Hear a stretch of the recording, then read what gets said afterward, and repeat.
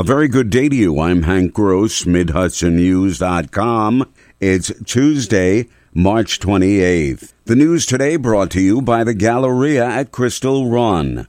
A Port Jervis man faces up to 15 years in state prison if convicted for manufacturing and selling ghost guns made from a 3D printer in his residence. Police confiscated a dozen of those weapons with no serial numbers after Noah James McCagg was arrested on Saturday for possessing a loaded 9mm pistol while on Front Street in Port Jervis in the afternoon. A search warrant at McCagg's Prospect Street home turned up the homemade weapons that are extremely dangerous, part of the drug trade, says Orange County District Attorney David Hoovler. He's not a firearms enthusiast. He's a convicted felon at the age of 21 who is part of a narcotics investigation, who is selling ghost guns to, who do you think, narcotics dealers. The investigation was conducted by Port Jervis City Police, Deer Park Police, the Orange County Sheriff's Office, and the DA's office. McCagg was committed to the Orange County Jail in lieu of $25,000 cash bail, $75,000 secured bond, or $100,000 unsecured bond. The insurance carrier that's covering the fire that damaged the education center at the Orange County Arboretum in Montgomery on October 31st of last year gave the county a settlement of over $542,000. The insurance funds won't cover the entire cost to restore the damages, County Parks Commissioner James Brooks told the legislature's Oversight Committee on Monday.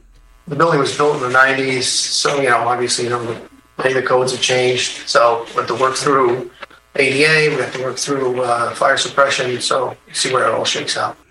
Brooks could not provide an estimate of what the total cost of restoration would be. If bids, design, and construction move forward, he said the project could be completed by the end of the summer.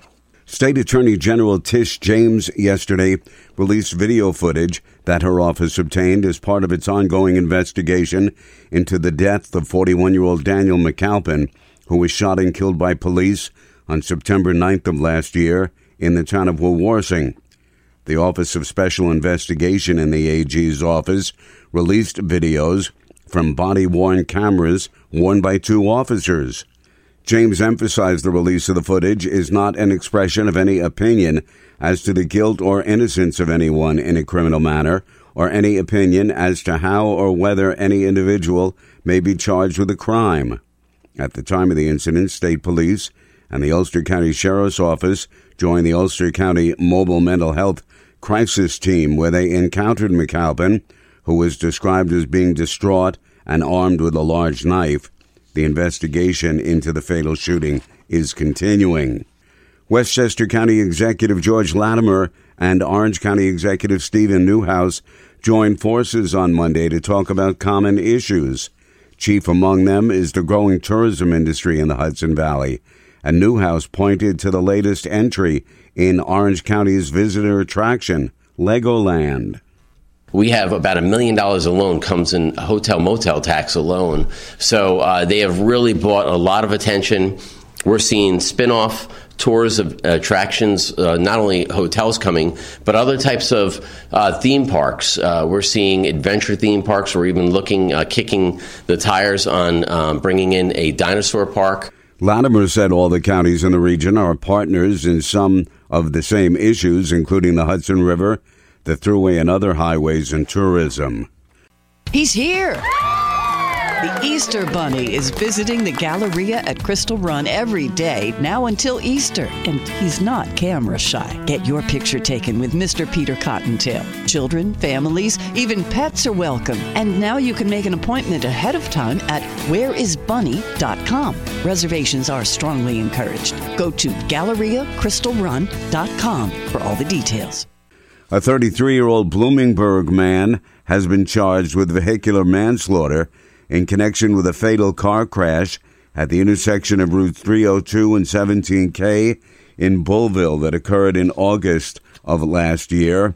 Crawford Police Chief Dominic Blasco says an investigation with assistance from the state police found that a 1995 Chevrolet van driven by 33-year-old Sean DeHaan was traveling eastbound on Route 17K when it failed to stop for a red light and entered the intersection with Route 302, striking two other vehicles.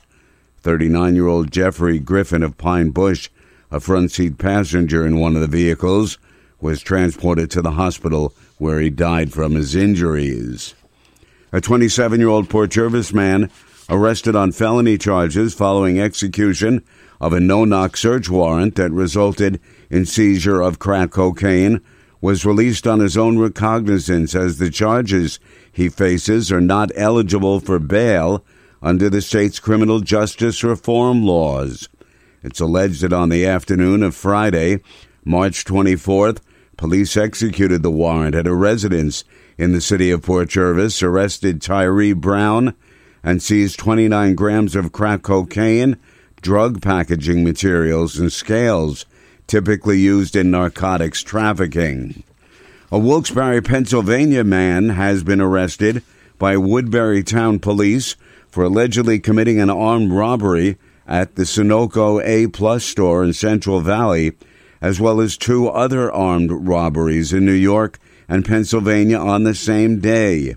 Police said in the early morning hours of March 18th, a man later identified as 37-year-old Giancarlo Garcia pulled a gun on the store clerk at the gas station and stole a large sum of cash, several cartons of cigarettes, lottery tickets, and an employee's cell phone.